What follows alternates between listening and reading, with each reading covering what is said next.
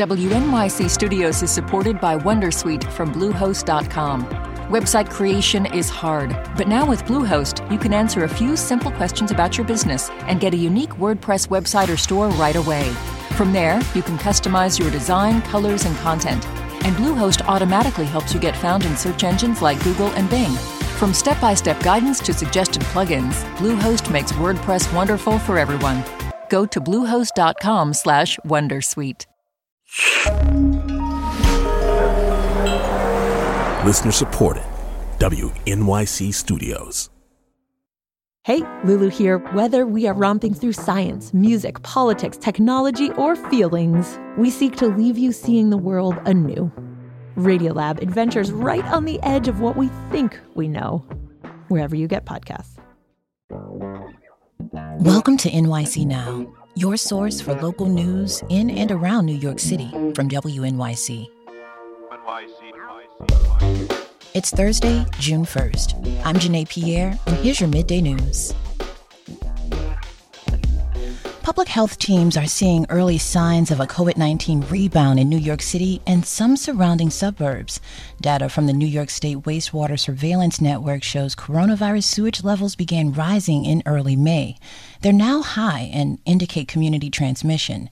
City Health Commissioner Dr. Ashwin Vasan says it's too early to know if this is a surge, but New Yorkers know what to do if one arrives. We have shown that we can start to regain a sense of normalcy and rebuild our city, even with COVID still circulating.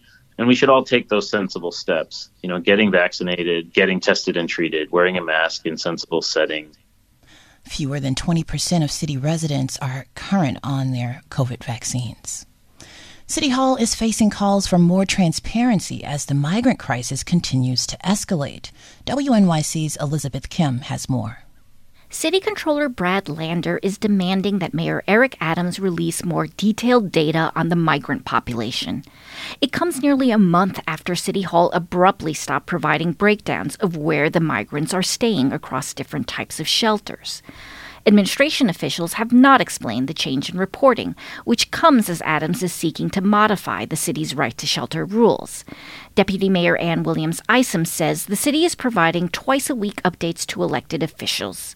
She says city officials want to make sure that they are being, quote, accurate with our numbers. It's 79 degrees out there. You're listening to WNYC. When you see actor Danielle Brooks on the red carpet at the Oscars, she will be in full glamour and in grief. I've been with Sophia for so long, and I just know, after the Oscars, that chapter is really done, and that saddens me. I'm Kai Wright. A star of The Color Purple honors the role that shaped her career. Next time on Notes from America. Listen wherever you get your podcasts. The primary election for the entire New Jersey state legislature is Tuesday, June 6th. Mail-in voting has already begun, and early voting begins this Friday.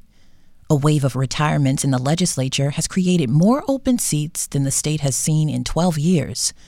But WNYC's Nancy Solomon reports those open seats haven't resulted in more competitive races.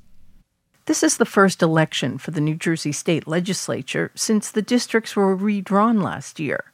26 legislators are stepping down, and that's more than double the typical number. Nationally, when incumbents don't run, that increases the competitiveness of elections. Julia Sass-Rubin, a professor at Rutgers University, says not so in New Jersey. Even when incumbents are stepping away, even when there is a climate that should encourage competition, our system is such that there really is no competition, and a lot of ballots have no contested races at all. In the elections for the 120-member state legislature, only 13% of the races are competitive. Sass-Rubin says elections are far less competitive in New Jersey because of the way most counties lay out their primary ballots. It's called the county line, and it groups candidates who are endorsed by the party committees together with the biggest names at the top of the ticket, usually a governor or a U.S. senator. Sass Rubin crunched the 2020 election numbers and found candidates get a large advantage when they're on the county line. Elected officials know this, and candidates know and understand this. And so if you don't get the endorsement of the party, if you're not going to be on the county line, there's a very strong inducement to drop out because the odds of you losing are just overwhelming. One of the few exceptions this year is the newly drawn district that includes part of Newark, Irvington, South Orange, and Maplewood. Incumbent Cleopatra Tucker of Newark and Garnet Hall, a longtime member of the Maplewood Democratic Committee, got the party's backing for the 2 assembly seats and will run on the county line. Another candidate, former Maplewood Mayor Frank McGehee, is making the unusual choice. He's staying in the race without any party endorsement and will have to sit on his own row on the ballot. The endorsement decision was made by the heads of the Essex County Democratic Committee. We don't have a convention. District leaders never vote on anything. Rebecca Shear is a resident of Maplewood and a rank-and-file member of the local party committee. She says she likes the 2 women running, but objects to the county line. That's essentially electioneering on the ballot. You have to stand 500 feet away from your polling place if you have any candidate literature, and then voters go right in and they see the ballot. And that's essentially telling them on their ballot, these are the real candidates. These are who you want to vote for. The endorsement process differs from county to county. But in 3 of the largest Democratic strongholds, Essex, Camden, and Hudson, the decision is made by party leaders. Hoboken City Council member Tiffany Fisher says she objects to Hudson County's endorsement process. It's a small group of people handpicking their friends to be in elected roles and influencing roles. And because of the broken ballot that we have in New Jersey, because of the appointing friends and people close to you for those positions, it's really more of like an autocracy than it is an actual democracy, right? Both parties use the county line, but Matt Hale, a professor of political science at Seton Hall University, says Democrats in New Jersey are better organized and more powerful. In terms of the Republicans, they're a little bit less organized overall than Democrats, and that leads to the ability of non-party approved Republicans to take a shot. Party members who defend the endorsements say it's those active in the party who know the candidates best.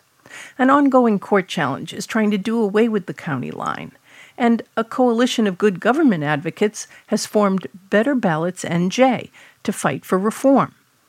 But that's a difficult mission because almost the entire New Jersey state legislature got there by running on the county line. Nancy Solomon, WNYC News. Thanks for listening. This is NYC Now from WNYC. Be sure to catch us every weekday, 3 times a day, for your top news headlines and occasional deep dives. And subscribe wherever you get your podcasts. More this evening.